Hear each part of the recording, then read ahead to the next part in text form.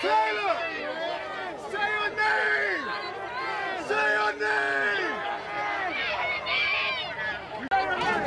It's in your state! And you don't even say your name! Stop pushing! It's a sidewalk, boy! It's a sidewalk!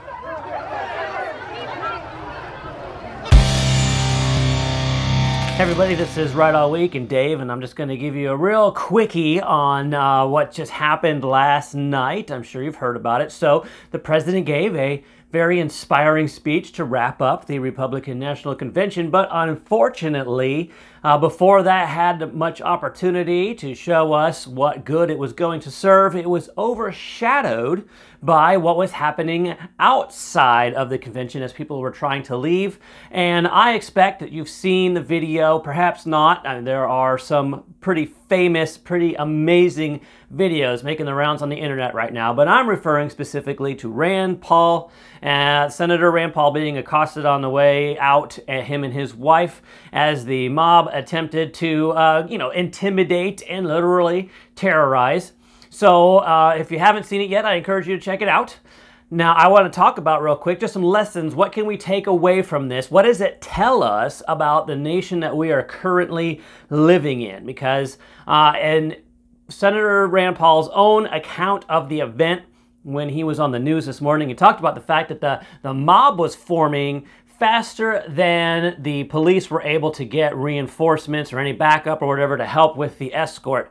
So that kind of gives us a little bit of information that we kind of needed to know about our endeavor to seek law and order right now. Something that the president has been talking big about and something that it's in the news a lot right now. We're all concerned about whether or not we're going to have law and order. People on the left, the statist progressive individuals, they've been trying to use violence and, really criminal activity to intimidate and try to get their agenda promoted in the nation. And it wasn't until it started to reflect poorly in the polls that anybody on the left started to talk differently about it and say that, hey, maybe we should do something about these riots. So they're not actually saying that there's anything wrong with them, just that they're not effective.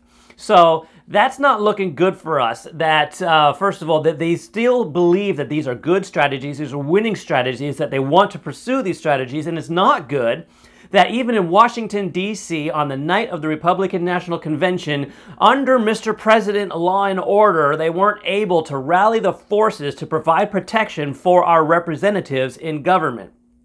That's the first thing I want to point out. The second thing I want to point out is, the people who were there, the protesters, air quotes, rioters, intimidators, and those who were there to cause fear and do these intimidation tactics that I'm referring to right now.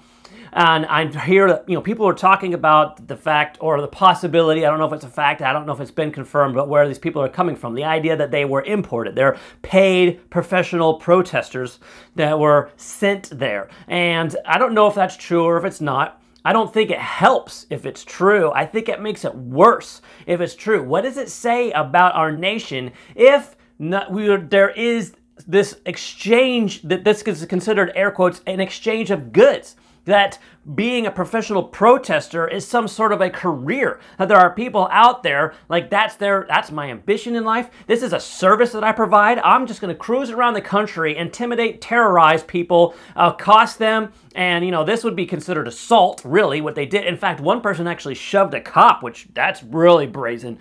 So this is your profession now, and the idea that there's somebody out there who's willing to pay for this. How do you establish a market for this kind of activity, this kind of a service? But if it's true and that's what's actually happening in this country, it doesn't speak well for us. I think it probably actually makes the situation worse because it says this is really organized crime at that point and just how prevalent it is and how much open and in the public it is. Now, I also want to point out some other things that are kind of on the, well, there's an ironic point and there's a kind of ridiculous point because we'll go with the mask first because Senator Rand Paul is somebody we knew early on. It was big news, right? Hey, look, COVID's getting everywhere. It's in the Congress. Senator Rand Paul's got COVID. Oh, okay. Well, here we are months later. He's obviously recovered. And this is in the same time we've learned a lot about immunity and antibodies and how the spread works and all that. Also, not to mention outdoors, the whole spread study was recently dropped. There was a cohort study that was published online. So the idea that somebody who is recovered, who has antibodies, who is outdoors, is still required to wear a mask, that's just slaps in the face of logic, reason, science, intelligence. It only represents ridiculous, tyrannical government if it represents anything at all. But then also looking at the guys on the other side, similar in relationship to this, supposedly since the Republicans are now going to have to kind of be the reopen party. I don't know if they ever intended to become the reopen party. I obviously wanted that, if you've seen it in my previous videos. But now that the Democrats are officially the lockdown party, it seems like it would be just kind of the de facto position the Republicans are going to have to take.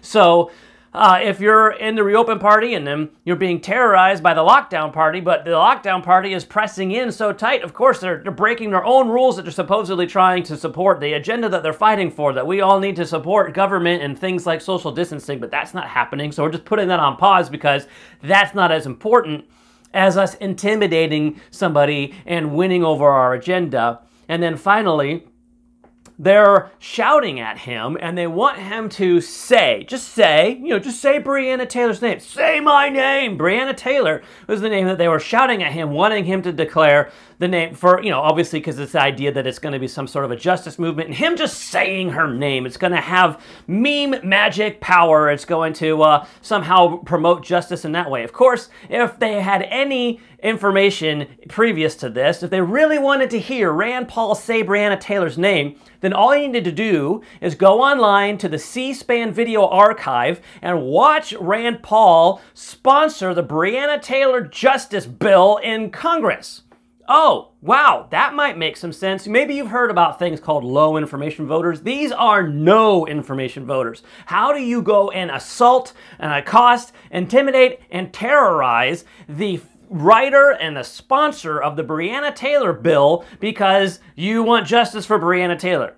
Does that make any sense at all? No, it doesn't. Sense is severely lacking in this nation, along with a lot of other things. And it really tells us that we're in a dangerous time right now. The fact that these are the people who are pushing an agenda in the nation today, and it's time for people to push back. I'm not calling for violence, but I am definitely telling you, you need to be ready to do what's necessary to let's just not submit. That's really my point here, is we can't let these people take over, and you absolutely have to get out there and still find a way to defend what's yours and what's right and what is the truth, because we can't allow this to happen in our country. And that's really what I wanted to say today, and I appreciate you watching the video. I hope that you will share it and that you will look for more Right All Week videos in the future. I'm Dave, and this is where we talk about what's right, how it's right, and why it matters.